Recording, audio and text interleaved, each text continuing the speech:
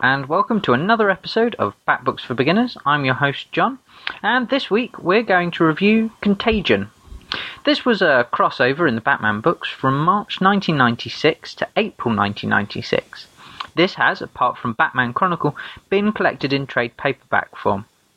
According to ComicCron.com, Batman reached 13th place in comic sales and Robin topped out at 28th in the 2 months that it was released. And when it was released in trade paperback, it reached 9th in the top trade paperbacks and retailed for $13. This story is basically an interconnection. It connects with Bane of the Demon, which you can listen to me review on the last episode, and also is part of the run into No Man's Land, tying in with Batman Legacy and Cataclysm as well. It was written by a series of writers: Alan Grant, Chuck Dixon, Dennis O'Neil, Doug Moench, Garth Ennis and Christopher Priest, with art by various artists such as Vince Guerrero, Tommy Lee Edwards, Mike Warings, Jim Ballant, Barry Kitson, Kelly Jones, Graham Nolan, John McCrae, Matt Haley and Frank Fosco. So, with so much exciting talent, is this going to be an excellent episode, or should you avoid it like the plague? We open with an infected monster rampaging in a lab. He infects one of the assistants in the lab before being shot. Meanwhile, Batman is being warned by Azrael about a plague called the Apocalypse virus, which is heading towards Gotham. For details about how and why it's coming to Gotham, listen to the last episode, entitled Bane of the Demon. They trace the source to a man who has returned to Babylon Towers from Africa. Batman decides to head to the military lab where it is being tested to gain more information about it, being told that the only hope is to find a survivor to get an antidote. He returns to the cave, and him and Robin go to find the man who was infected, only to discover that he's already ill and is spreading the virus. However, it is also already outside the tower, despite their attempts to contain it, as the pilot who flew the man from Africa has caught it and has spread it to his family. Batman discovers there is a survivor in Canada and decides to try and track him down. Meanwhile, the people inside Babylon Towers offer a reward for a cure.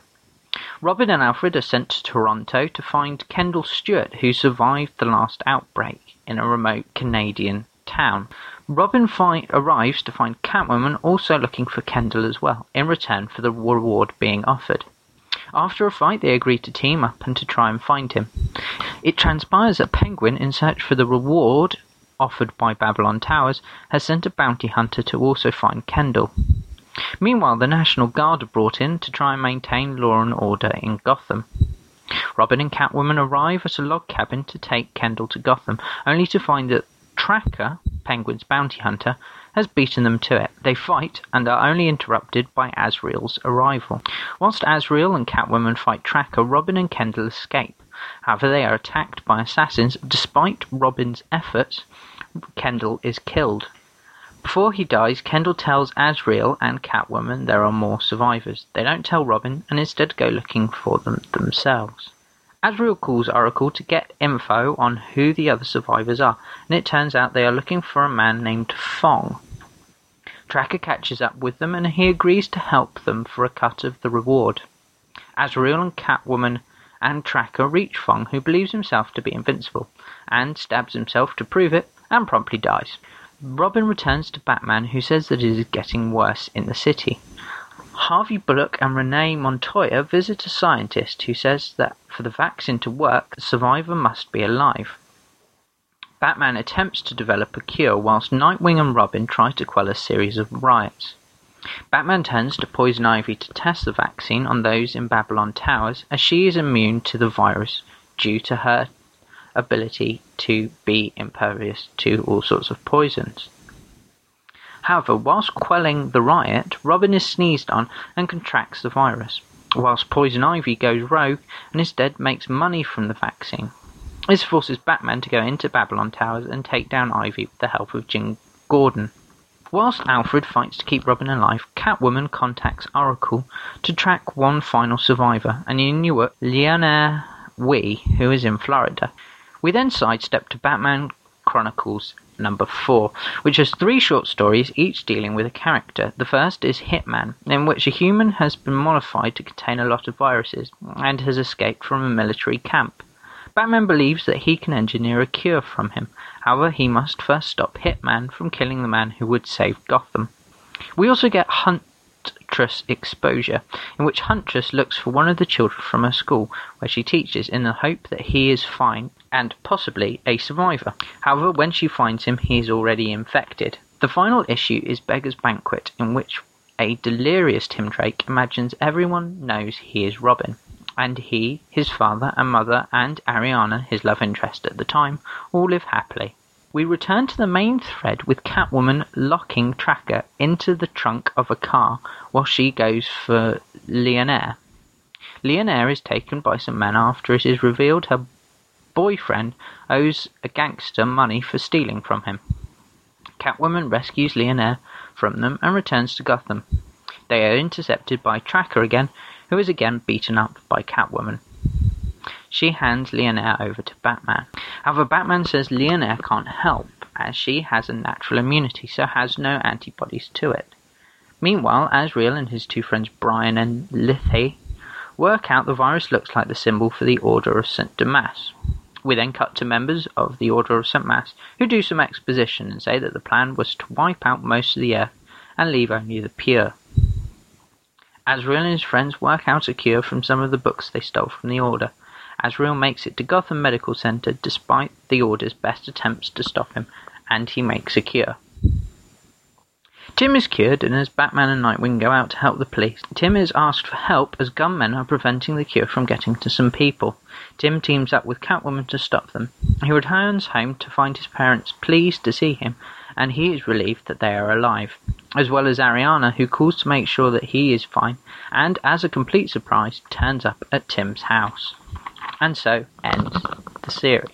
This was a great crossover. I really enjoyed the storyline with Batman powerless to save Gotham, which was an interesting way of doing it.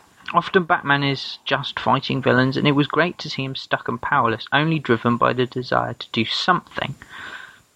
Endangering Robin was a great touch and made it much more personal for Batman.